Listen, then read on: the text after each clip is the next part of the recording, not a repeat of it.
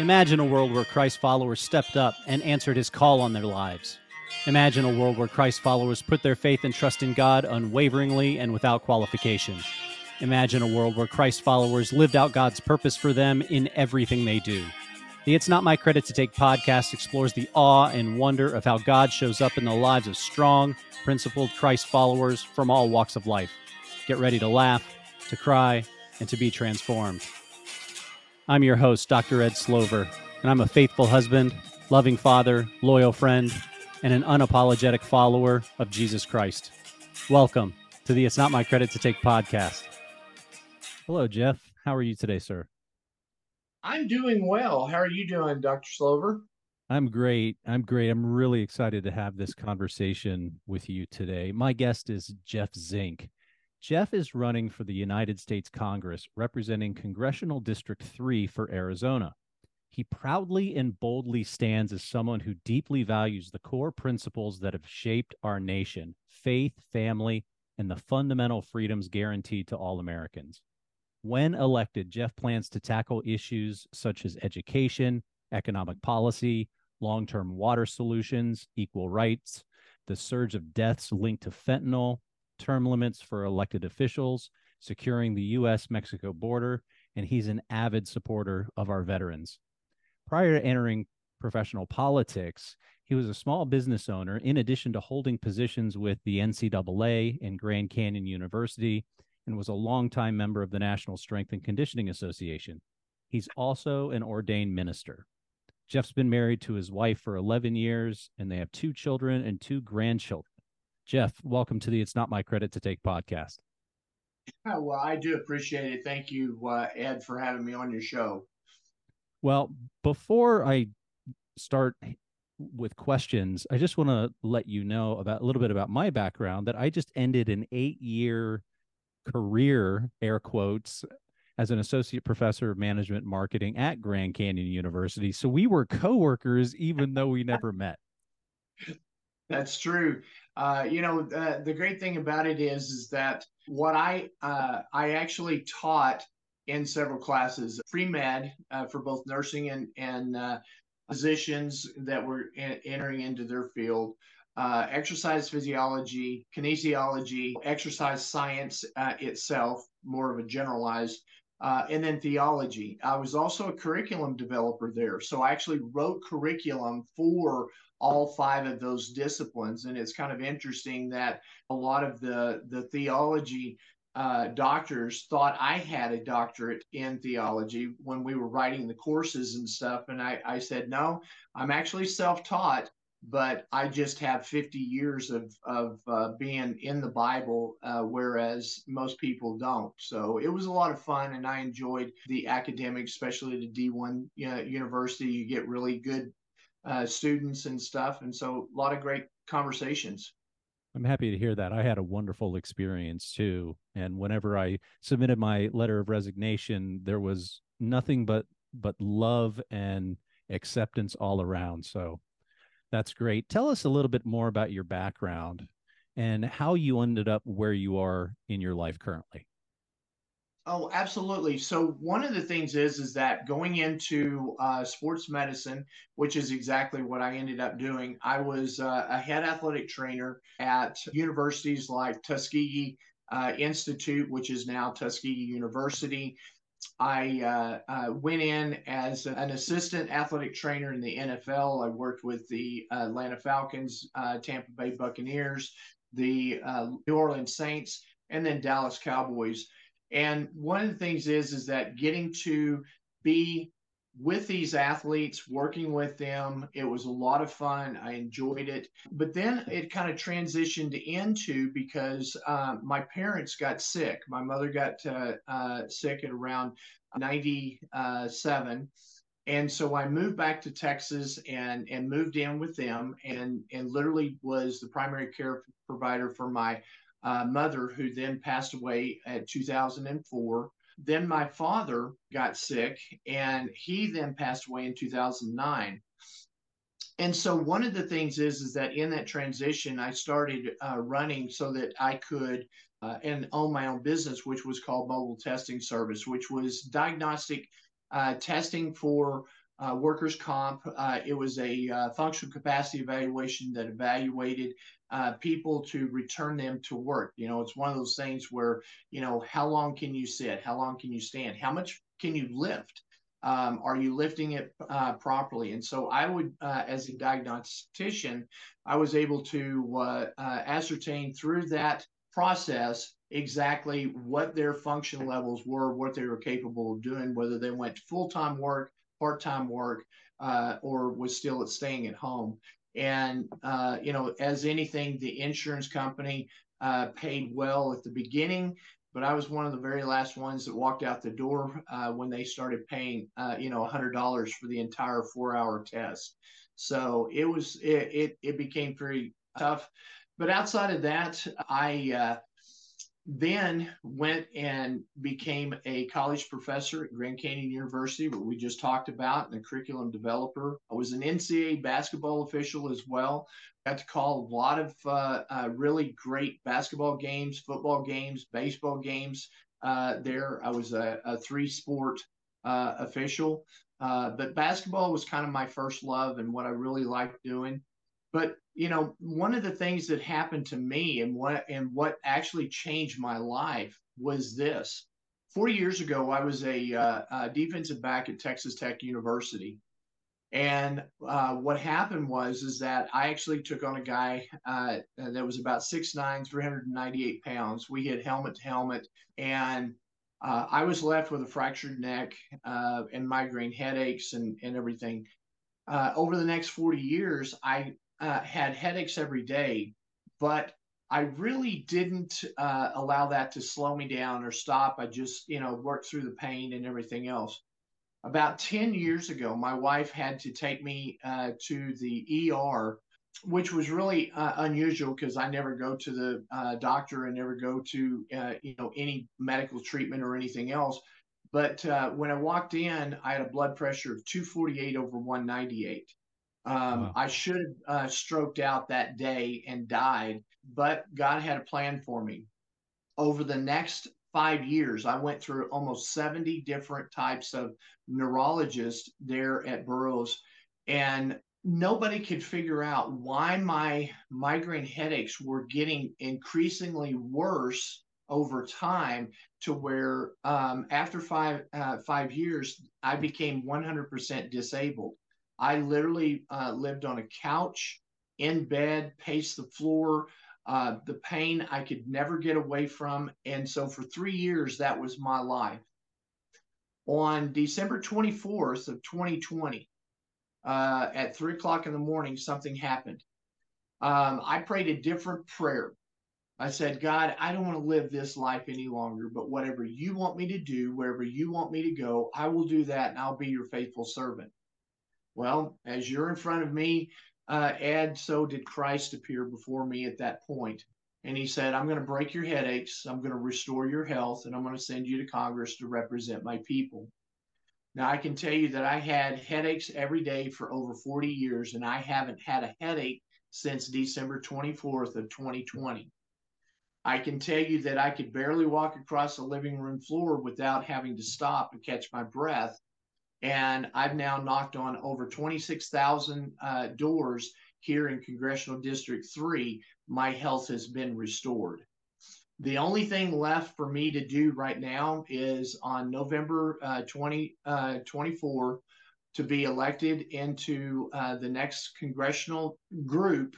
And then I will fulfill this prophecy that was told to me on December 24th of 2020 and represent the people of God in Congress. And so this is where, why I took such a dramatic change from sports medicine, taking care of people, to now being in politics and having to deal with the political, realm. What's been your experience thus far moving out of the sports medicine field into professional politics? I can only imagine the that the contrast is one where you are just you're dealing with actually genuinely helping people into a space where seemingly people are out for themselves to fulfill their own agenda. Is that a fair statement?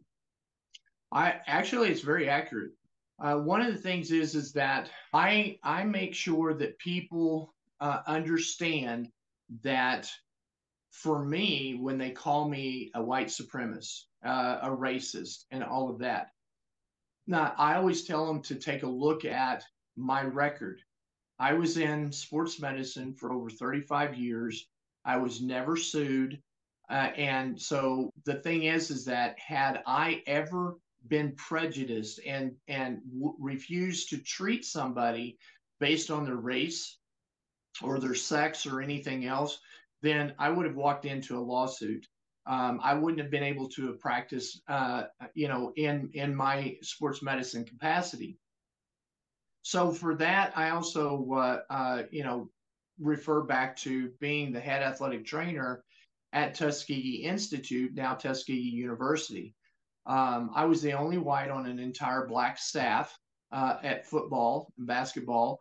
I trained and took care of a lot of these athletes and everything. And what's interesting is that if I was a true racist, or something like that, boy, I really can't.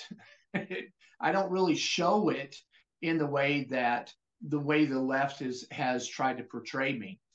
The thing is that we do know that God's love is sufficient for everything that we do. I also know this: they loved this world, loved God so much when He sent His Son here that they put Him on a cross. I can't expect any different treatment from people who do not believe. However, the great thing that's happened with me is the fact that my job is not necessarily to be a congressman. My job is to be a pastor first. If I introduce somebody to Jesus Christ, if I lay their heart at the foot of the cross, and I teach them those fundamental things of, God so loved the world that He gave His only begotten Son, that whosoever shall believe will have everlasting life. That is the core of what we need. That all have fallen short, that all have sinned, and that He died once and for all of our sins by accepting Him, not tithing, not you can't pay your way into heaven, you can't pray your way into heaven, you can't do, you can't be baptized into heaven. Only thing you can do is accept Jesus Christ as your Lord and Savior. Once that happens, and I always tell everybody that you don't have to be circumcised, you don't have to be, all of these, things that they try to put on people. I just look at the thief on the cross to the left of Christ when He said, "You are the Christ," and He said, "Today you will be with me in paradise." I mean, he didn't go through doctrine, he didn't have the Bible, didn't go to church, didn't do any of those things. He just believed on the cross right before He died, and Christ said that He will be in heaven. So what our country has done, and one of the things that has happened, I actually was speaking at a pastor's conference, and it was about 400, 500 people that showed up. And literally, when I started talking, half of the group got up and walked out. And the reason why is that I made this statement. The reason why our country is in the position it is today is because the pastors have failed to do their job. They have not brought the congregation to the foot of the cross. They have not educated them to the end times, what Revelation, Isaiah, Daniel, Genesis, Exodus. I mean, all the minor prophets. I mean, if you go through exegetical understanding, and we are literally living in the times that the Bible has laid out in Revelation. And so we sat down, and my job is to literally be that voice to bring people to the foot of the cross and say, this is our problem. And if we train up our children in the way that they should go, Proverbs always tells us that, then they won't depart from it. Our pastors failed to train up God's children, and we are now in dire need of leadership, which is what Jesus Christ provides us. So those are the things that I'm going to be bringing and preaching on the congressional floor on a regular basis, and every bill that we try to put together and work towards, that's exactly what I'm going to be doing. So that's the kind of congressman, and why I transitioned from sports medicine to where I'm at. This is the reason. Jeff, you referenced the upcoming election in November of 2024. What can we do as citizens? What can we do with communicating with our representatives to ensure that the 2024 election is on the up and up? Because it doesn't take anyone to look too deeply. I mean, and to take an honest, critical look at the general election in 2020, at the 2022 election, particularly in Arizona, when the acting Secretary of State refused to recuse herself in the gubernatorial race. It doesn't take a lot to see that there was election interference through mail-in ballots and drop boxes, and as Kari Lake in Arizona has proven in court, the different size ballots. I mean, all sorts of arrows pointing to the 2020 and 2022 elections being corrupt. What can we do ahead of the 2024 election to ensure that that doesn't happen? Oh, absolutely. So every person who listens and sees this, what you need to do is you need to start getting active. Okay. One of the things that God tells us is that faith without works is nothing. If we don't do and work the will of God, nothing gets done. If you look around and say, somebody else is going to do it. I, on a regular basis, have people come up to me and go, well, we're not like you. You've done all of these things. Well, how did I do one of those things? One day at a time, one step at a time. And all of a sudden, I look back and I've got 2.5 years of fighting against the federal government. Not because I chose to do that, but because our tyrannical government has forced me to be this way. So what they need to do is they need to get active. How do they get active? In Arizona, the grassroots is called precinct committeeman. So as a PC, a precinct committeeman, that is the first line, and we have what is called legislative districts. And those legislative districts, those precinct committeemen operate inside their legislative district. They have meetings that they go to where they find out about the Republican Party, what is going on, and then door knocking. So one of the things that I'm going to have are these volunteers. They're going to knock on the doors, and they do several things. They get signatures to put me on the ballot. They also talk to other people about what's going on. They need to get comfortable about talking about their faith, about politics, and what's going on. And I had family members that will sit down and say, "There's two things that if you come for Christmas, we don't want to hear: religion or politics." And I said, "Well, sorry, I represent both of them. So if I'm going to come, we're going to be talking about both."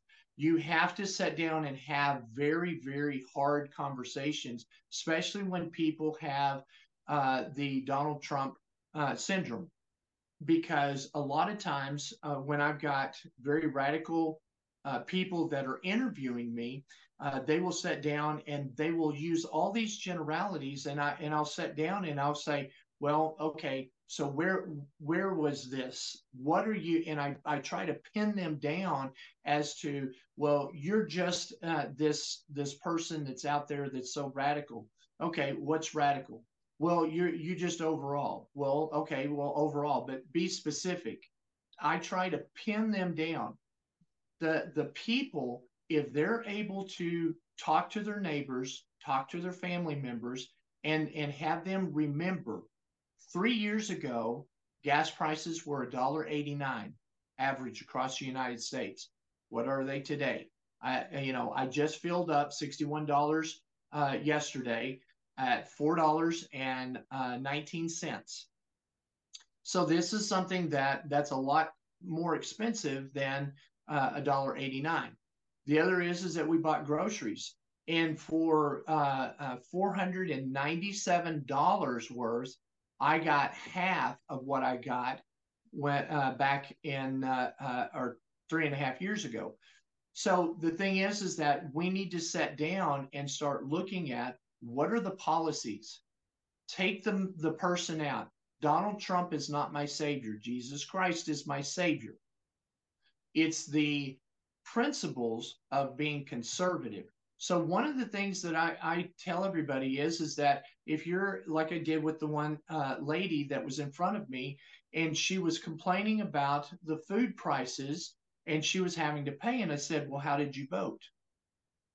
And she goes, well, what does that have to do with it? And I said, well, it has everything to do with it. And she goes, well, I voted for Biden. And I said, then you voted for these prices right here. You don't get to complain. If you start confronting people in the very aspects of life of what they're doing, then that's exactly what we do as Christians. What are we supposed to do? If somebody's in sin, you're supposed to go in private, correctly? Isn't that exactly what the Bible tells us? If they do not turn from their ways, then you're to take 2 or 3 people and confront them. If they still don't turn from their ways, then you take them before the church and have the body of the church. Oh, wait. Our church has not been trained to do this, so the church can't hold anybody accountable. So there's no accountability, and we wonder why our country is going to hell in a handbasket, is because our pastors have not done their job. And this is the reason why people started walking out of the pastors' conference, is because they don't want to hear that their lack of responsibility of educating the congregation is why we're at the precipice of what we're doing right now. So these are some of the things that being active, talk to people, get involved. You can go to on the internet and you can say grassroots or precinct committeeman and type in your state, and it will bring up your legislative districts.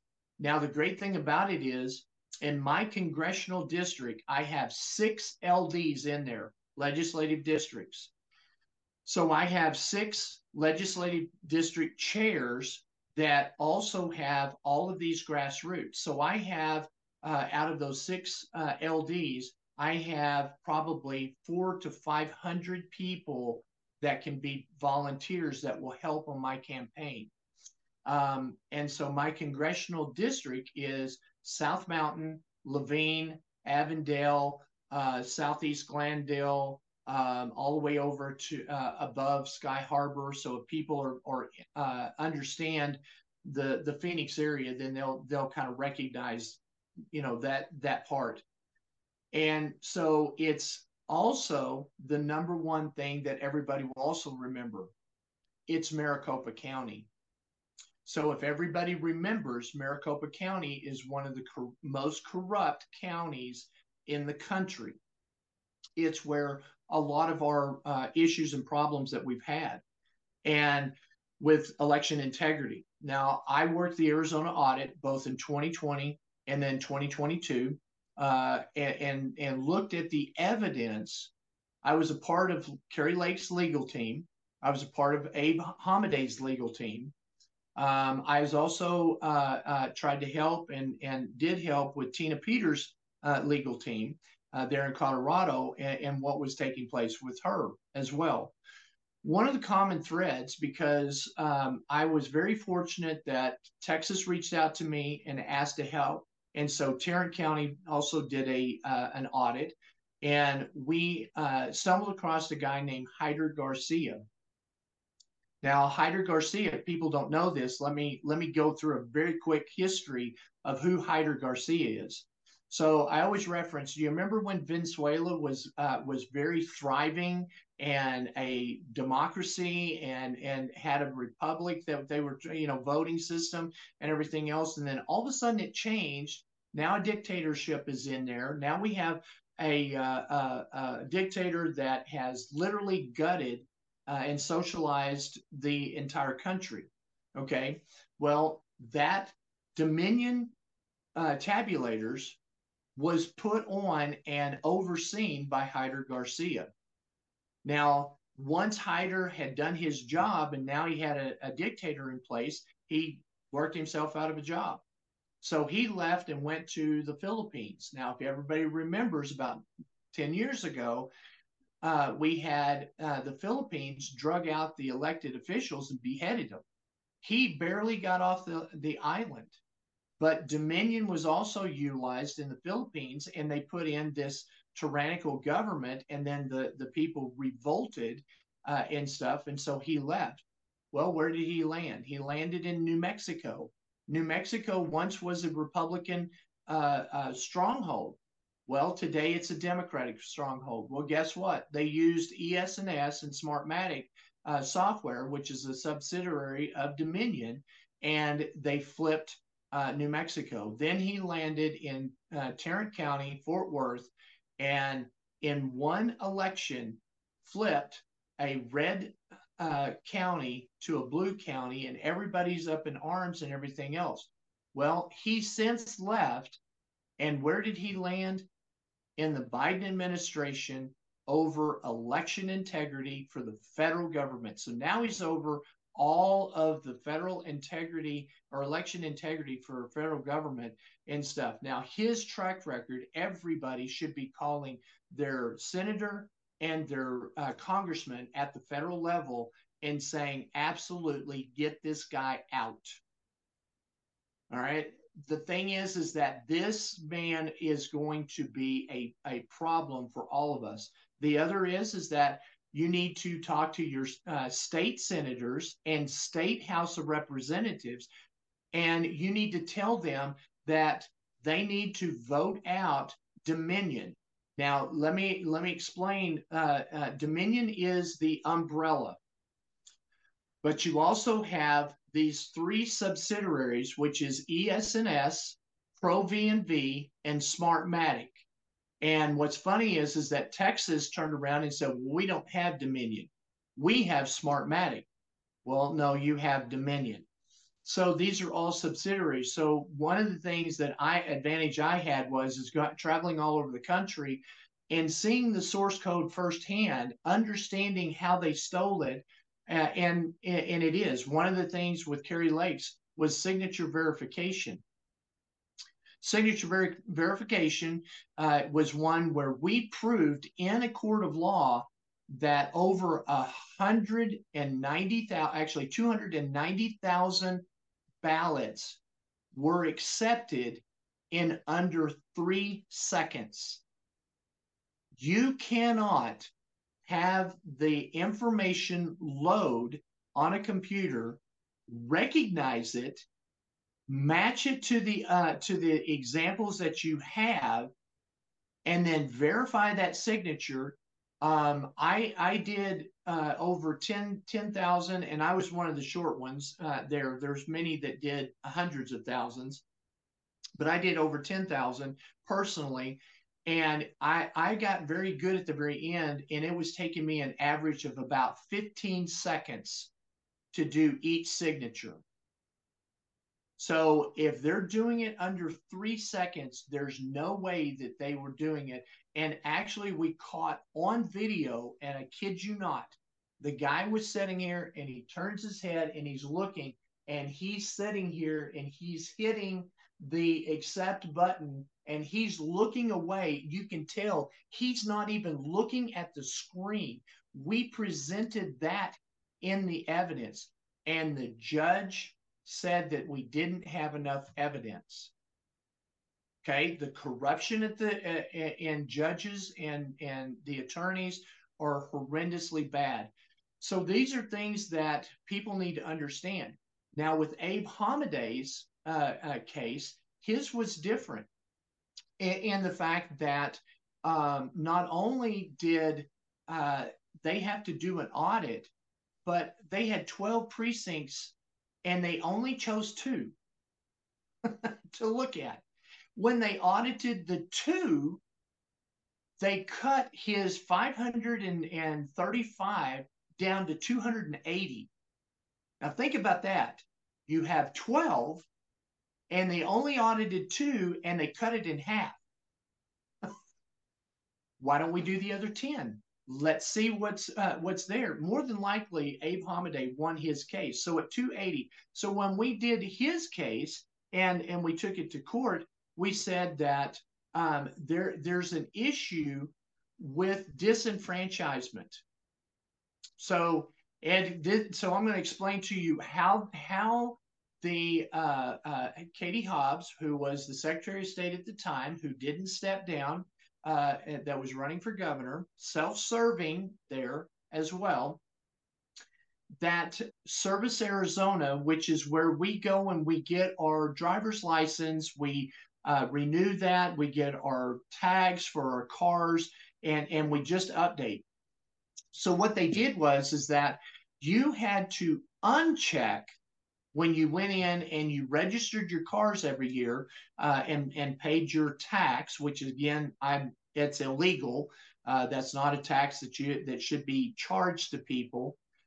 But this is something that as you do that, if you don't uncheck this box, and let's say you have two addresses. So here in Phoenix, it gets a little warm in the summer, anywhere from about 130 to 140 degrees in the summer. It's just a little warm, but it's a dry heat. That's what we keep saying. Yeah. So a lot of people don't want to hang around here. So they vacate, they leave. We have our snowbirds a lot of time from all over the country. We have retired people that will come in and they will stay over the winter months. We're starting to see that flux of people coming in now. And so they will go through the winter. Well, during the summer, if somebody has a cabin or a house in Payson, which is up in the mountains, which is a whole lot cooler during the summer months and everything, they'll go up there and they'll stay. Well, if they've got cars, ABTs, they've got motorcycles, and they register them, if they didn't check that box off, when they registered that, it changed their voting status without their knowledge and without their permission. So now they moved back to Phoenix because now it's getting close to November when we vote, and they have always voted at this place. Well, it just so happened that what happened was we had over 9,000 people that were not able to vote, that weren't aware that their status had changed. And so when we looked at it, that 9,000 was Republicans. You tell me, was it a targeted effort against the Republican Party to prevent them from voting, and now has made it so close that it's 280? And so we went to court and the judge threw it out. So we've taken both of those cases to the appellate court. We won in the appellate court. We got thrown back into the same judge, same court. And in Kerry's case, he drug his heels for a long time and then basically just said, well, no, there's just not enough evidence and everything. So now it's going to the Supreme Court. On Abe Hamadeh's, it was kicked back. Not only did this guy not rule, but he retired, and then they had to go and get another judge and force him to sign the papers so that he could go to the appellate court. So he tried to prevent him and delay. They're doing everything they possibly can to string this out in time. Now, people need to understand this. So what you do is by understanding now what's going on, you see how important it is to call your state senator, call your state representative, call your federal state senator and federal representative. These things, they need to hear from you as the constituents. You know, We just have been going through the Speaker of the House here, and everybody knows about that and stuff. And they didn't vote for Jim Jordan. And there were a list of 20 people that did not vote that were Republicans that didn't stand with the Republican Party. Do you know what their number one complaint is right now? Their phones are melting down because so many people are calling them, and they're so tired of having all of these mountains of messages that says you need to vote for Jim Jordan, you need to vote for Jim. I mean, all of these people and stuff, and they hate the fact that the light has been shined on them. But here's the thing: let your yeas be yeas, let your nays be nays. But if you are silent by omission, you agree with somebody else in their decision making. So if you don't like the fact that abortion is in your city, in your state, and you don't say anything, when you stand before our Heavenly Father, He's going to hold you accountable for agreeing about abortion. But I don't. I'm a Christian. I don't believe in that. Then what have you done to speak out on behalf of that child that is silent inside the womb? So I'm trying to make this as clear as possible by becoming a precinct committee. So to give you an idea, these are the hats that I wear here in Arizona. I'm a precinct committeeman. I'm a state committeeman. I am a precinct captain, and I'm running for Congress for the United States federal government there in Congressional District 3. And so working with the audits in all these different states, with Texas, Georgia, Pennsylvania, Wisconsin, Michigan, Minnesota, Colorado, and now finishing up with Oregon, I can share with everybody that all of the problems that I've just explained all exist in every one of the states that I just mentioned. That's the ones that we were allowed to do these audits. If we did an audit in Hawaii, we would see the same thing, or Alaska, or whatever state you pick. And I've got people where I say, let me know if you think that your state is not corrupt, and tell me, and I will tell you which counties are corrupt and have flipped, and where there is problems inside of what's going on in your state. And so these are one of the things that I do on a regular basis. Another one is Seth Keshel. Very good. Go to his website. It actually shows all of the different states and counties where corruption is there, whether, and that's in red. If it's yellow, it's very suspect, and there's a lot of anomalies that are taking place. And then there's green as well, which means that we didn't see anything, but that county is not that important. What people need to understand is that right now, if you go to 270, the number 270, TO2win, so 272win.com, go to that website. It will pull up a map. It will show you which states are red, which states are blue, and everything else. And if you click on all of those, that you go, okay, well, Wisconsin's going to turn red. A lot of people don't know that, but they've done a great job in auditing and have been working and everything else. Michigan, I'm not sure yet, but we've got a lot of people that have been working there as well. Pennsylvania, sorry guys, y'all are going to be blue. Maine's going to be blue, and as you're going through all these states, what it's going to come down to is two states. Our election in November 2024 is going to come down to two states, Arizona and Georgia. It actually is going to come down to two counties, Fulton County and Maricopa County. Two counties are going to determine what happens to our states, to the United States, and who gets into office. And the reason why I say that is that the way Maricopa County votes is the way that Arizona votes. See, 64% of the constituents live in Maricopa County. It's one of the most heaviest populated area, and it's my congressional district. A Republican has never sat in this seat. So when it was formed in 2000, it has never been formed or never been with a Republican sitting in that seat. It's always been a Democrat. Raul Grijalva was the first one. Ed Pastor was the second one. And then Ruben Gallego, who's presently in that seat right now, who's moving on to the Senate, and he's vacating this seat. So I'm actually have the name recognition here. The other is that 68% of the constituents are Latino. We also know that 68% of the Latinos are now running from the Democrat Party to the Republican Party.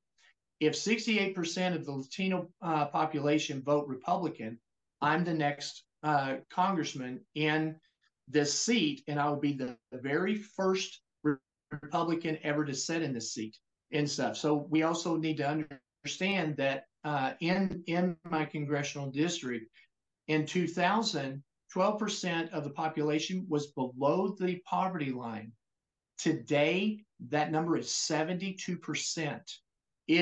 My area has just literally become so dilapidated that it is in some areas it looks like a war zone. And so we need to start clawing back and taking back America, taking back our state here in Arizona. And we need to take back Maricopa County away from the Democrats. Because think about this: my two state House representatives are Democrat. My state senator is a Democrat. My federal senator is a Democrat. My my congressman is a Democrat. In all 5 positions, all are Democrats. And our county is so bad that you have to drive almost 40 minutes to outside of my area to get a really good paying job, because there are no jobs here. All the manufacturing and everything else is so far away that people have to do that. Well, you're driving and gas prices are so high. So these are all of the things that people are doing it. These are the table issues. And what I do is I knock on the door, and what I've just presented to your listeners is exactly what my constituents are faced with, and they complain about it. And then they ask me, what am I going to do? So one of the things is that we have to restore the and put basically things that come into our country. We have to put tariffs on those. We have to allow American society, our manufacturing company, to come back. And when we employ these people, what we have to do is we have to give them a level playing field. Right now, China, you can buy stuff on the internet, pennies on the dollar. You can't manufacture that in America. You can't, which is American made.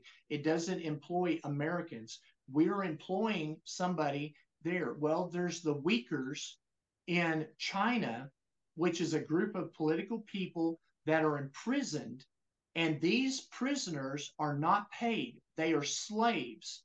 And so the reason why it's pennies on the dollars, because these slaves are now producing the very merchandise that we purchase and bring over here to America. That's what we're having. We need to stop that. We need to not fund those types of things. We have things like our borders, where we can't close our borders because my constituents are Latino. They have family in Nicaragua. They have family in Mexico or in Colombia. They want to go visit them, and they need to come back. And if they have a closed border, they can't do that. But what we have to do is we have to secure it and make sure. We have to actually do the fencing and close that off. Right now, the Biden administration here in Arizona alone, we have fencing, but what they did was is they welded open all of the doors so that people can walk through. We have an estimated 40 million people that have walked through since Biden took office and has walked out in our borders into the United States.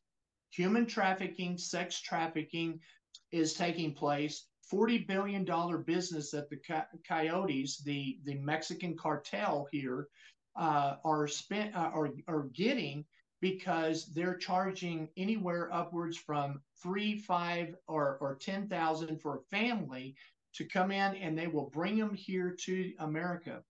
And once they get to the border, literally Biden's administration is releasing them into the country, and they're telling them, okay, well, we got you here, now we expect your vote.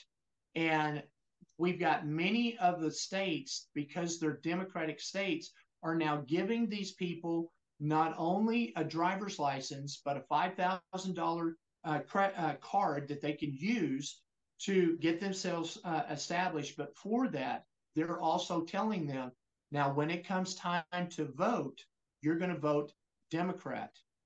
And so they're going to literally take over our country because of these people getting free things. And it's this slow destruction of our country. And a lot of people are now starting to wake up to the fact and see that. So I know that's a long answer of what can I do, but they need to understand that these problems, if you say nothing, then you're saying that it's okay for these people to come across the country, that these children that are being raped, these women that are being raped, that you're okay with that, that abortion is okay, and stuff, unless you sit down and say, no, this is not okay. This is not something that I agree with. And what are you going to do? And that is start giving a voice and start talking and getting active. This is what has to happen. Jeff, the level of corruption, the degree to which the targeting has taken place on some level, whether we agree with it or not, is genius. How the infiltration has happened, how the 2,000 mules that were shown by Dinesh D'Souza's documentary for drop boxes, to the introduction of a virus that ultimately allowed for more mail-in ballots, and that is a direct line to corruption. All of these things dramatically impacted one of the most consequential elections that I've had in my life, which was the 2020 general election. And you referenced so much of the corruption under the Biden administration. I happen to believe that November 3rd, 2020 was the insurrection, and January 6th was the cover-up for that insurrection. And many people refer to the January 6th event now as the Fedsurrection, because more and more evidence is coming out of federal agency involvement. I've got one final question for you, because you and your son were at the January 6th event, and now your family is having to deal with an unintended consequence of having attended that. Can you share with the audience what that is and how your family's navigating that? Oh, absolutely. So on January the 6th, I went as a congressional candidate to Washington, D.C. My son was on my congressional staff as my social media director. He was taking pictures and video. We actually, my son and I, got the tip of the spear. See, the very first person who ever breached the Capitol was a Black Lives Antifa Democrat. He jumped up on the ledge. His name is Hunter Emke, kicked in 3 windows, punched 2 more, then had his legs swept out from underneath him, put on the ground, and then was arrested. My son and I captured that video of from the time that he jumped on the ledge through his entire arrest. We were instrumental in making sure that this person was prosecuted. He received 4 months incarceration, 3 years probation, $2,921 restitution. I think that's perfectly fair for 5 panes of windows and actually creating the breach of the Capitol. Now, take what my son did, which was with me 100% of the time. Did not fight with the Capitol Police, did not have really any interaction other than, would you please take pictures and help us do what you've been doing, and which it all came out in his trial. And what ended up happening is that his so-called peers, the jury, spent more time at lunch, hour and a half, than they did deliberating my son when it was turned back to them. Now, here's what we know today. My son on January the 8th was charged with entering into the Capitol, fighting with Capitol Police, and was directly responsible for Brian Sicknick's death. This is what got a no-knock warrant issued for my son that was served on February the 4th in Lubbock, Texas, where they tore the front end of my son's house out. They flashbanged him and his dog, took him out, and literally paraded him in front and has trashed his name the whole time. In the trial, because he didn't, we kept trying to get Ryan's pictures and video that they had on his camera, and they wouldn't turn it over. They kept saying that they would, but nothing ever happened. So when we got to trial, 1 week prior to it, they changed prosecutors, brought in 2 new prosecutors. They also dropped the charge of entering into the Capitol.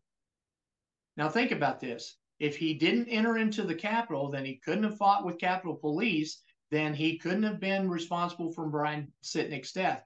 Oh, by the way, Brian Sicknick is the Capitol Police officer that died the next day of a brain aneurysm, and the lie that was told by media that somebody hit him over the head with a fire extinguisher. Mike Brown, federal agent Mike Brown, lied before a grand jury about my son. All of this came out in his trial. We asked for a dismissal of the charges and to go away. And the judge, Judge Jeb Boasberg, said, Ryan is guilty. We just need to have a trial. And we had 15 other motions of mistrial and all of the things that this judge, it was a complete joke. They never proved that my son went inside the Capitol because there's no video, and he never did. I have never been charged. I was cleared by the FBI. They spent about an hour and a half interrogating me and cleared me of all charges and everything else. But the prosecution stated that they are now going to prosecute me because I made the statement on the witness stand that my son was with me 100% of the time. So in this 32 minutes of deliberation, they came back guilty on 3 counts, which is the 1512 C2, which everybody now knows what that is because we had a congressman pull a fire alarm, right? Same thing, interruption. And so my son is charged with aiding and abetting the interruption of a congressional Senate hearing. That is a felony. He's also convicted of being on and remaining on federal grounds, and also, which is a misdemeanor, and then also crossing a known restricted barrier that was never marked. They have this sign that they parade in front of all of the jury members and everything else, but that sign was not where we were at. It never happened. We even proved that we stayed behind after other people had come in. And I was the first person to get into evidence that had been squashed 65 times, which is the bullhorn of a gentleman that was saying that they're talking with the Capitol Police and that they're going to take us to the steps of the Capitol. I was the first one. And what's really interesting is that when the judge allowed it, which surprised us, the special agent Mike Brown, who was in the room staring my son down the whole time, trying to intimidate him and stuff, was very vividly upset that we were allowed to get that in. And now it's gone into the record. We have a lot of other appeals that are now taking place that was based on that. The bottom line is that this judge repeatedly stated that my son was guilty of a crime. We just needed to have this trial or put on a defense or do whatever, or dismissing a mistrial notion for them not providing it. After the trial was over, the prosecutor smiled and looked at my son and his attorneys and said, well, good luck with your appeal. We destroyed all of the evidence that we had obtained. So they destroyed all of the pictures, all the video, and everything else there, claiming that my son was never part of my congressional staff because I never used any of those pictures in my campaign or anything else, but they had it in their possession the whole time and never turned it over. What we've now come to realize is this. We feel like that we took pictures of Black Lives and Antifa people changing into Trump gear. We also feel like that we captured the Ukrainian special forces that's now come out, that we have captured those videos and those pictures of Ukraine special forces being on grounds. So they couldn't afford to allow Ryan's pictures and everything else to get out and stuff. So we now have an appeal. We've got several affidavits that are going to testify to what pictures that we saw there under penalty of perjury. All of these things. So we're fighting. But the thing is that they convicted him. And then the prosecution also said, we're adding a domestic terrorist enhancement charge, which adds another 10 years. So the first felony of aiding and abetting an interruption of a congressional Senate hearing, which is 20 years. And then the other two misdemeanors are 6 months each. So it's 21 years. When they add the domestic terrorist enhancement, adds another 10 years. So my son is facing 31 years on December the 18th. When he walks into DC, that's what he's faced with. So they could give him less, but that's not what's been happening. A lot of the Proud Boys and everything else, they've been sentenced to 33 years, another one 30 years, another one 28 years and stuff. So my son will probably get 31 years. And then the prosecution said, because I testified, they're going to come after me. They're going to arrest me, and I'm going to be tied up with this as well. Now, I'm a congressional candidate, but again, we can see that they've arrested Donald Trump. They don't care. The other side is literally arresting the other side and falsely accusing them of stuff. And so these are things that I'm faced with, every day of, tonight, are they going to bust my door down? Are they going to come and arrest me? This is what I live with every day and stuff. And so one of the things that's also a huge tragedy is one of Ryan's friends who served in our military, went to Afghanistan, was shot, wounded, and brought back, received a Purple Heart. He testified on the character of my son. His reward for that, when he flew back to Lubbock, Texas, when he had a layover in Dallas, he was taken off of his plane and was strip searched, cavity searched as well. Here's a Purple Heart recipient. And this is how this government is treating the people that are actually telling the truth. So your listeners need to understand something. They have my son. They're coming for me. because they're listening to me on this show, they're now in danger. This police state is really real, and that they are coming after people that do not follow the ideology. Remember, you will own nothing and like it. And that's exactly what China has done to their population. If this is how you want to live, by all means, let me know. I'll provide you with an airplane ticket. One way, you have to leave your passport and everything else, and we'll send you to China. You can live that way. As far as I'm concerned, when I get into Congress, we're going to give back our freedoms from God, not from government. We're going to restore the voice of the people. We're going to restore what Christ did, the Great Commission. And we need to sit down and start taking a serious look at who are the people that we are sending. People often ask me, well, we've sent people before and they get flipped and turned. I didn't pick this fight. The government picked the fight. They arrested my son.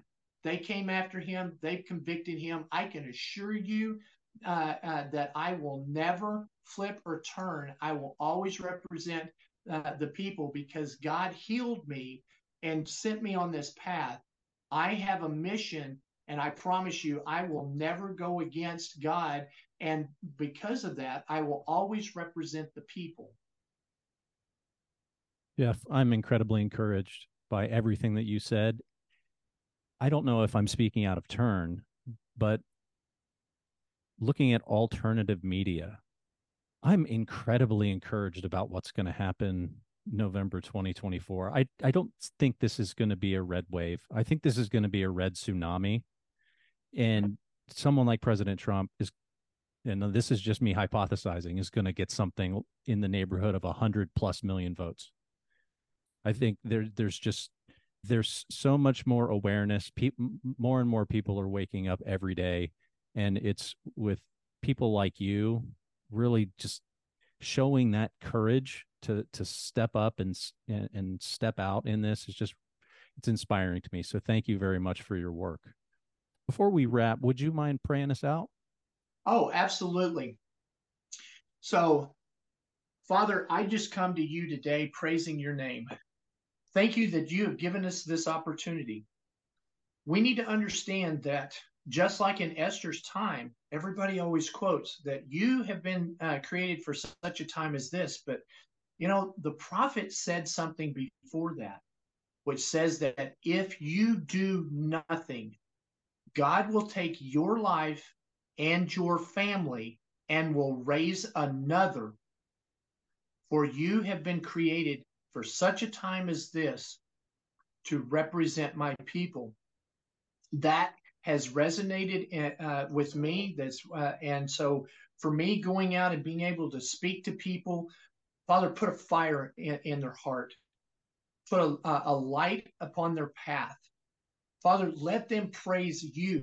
That's what we do. We praise you and we honor you. We are going to accept your will no matter what. But Father, our country is hurting. We need godly men and women to stand up. The ones that are listening here, the ones that will hear this later, Father, the ones that we need to sit down. And the thing is that I'm asking on your behalf. I'm being your voice right now. The people that are listening, become active, do something, because if you do nothing, nothing happens. Father, I thank you for the country that you have given us. I thank you for the opportunity to worship you. And Father, whatever you have in plan, I will submit to your will. Father, I just think that I bless Ed here and what he's doing. The fact that the word is getting out is so important. And his ministry here of reaching out to people is such a blessing. The only way that people get to hear the truth is now through podcasts just like his. Father, bless him. Bring people. If people don't understand, it's not free. So donate. Do those things that will help support and help him to keep the truth alive. Father, thank you for this time. Thank you that you have allowed us another day on this earth to represent you and to share the good news that Jesus Christ died once and for all of our sins. It's just a free gift, and that's it. Father, thank you for this time. State this in Jesus' name. Amen. Amen. Jeff, thanks again for your time. I really appreciate it. Absolutely. Thank you. God bless. You can contact the show at itsnotmycredittotake.com. We'd love to hear from you. God bless.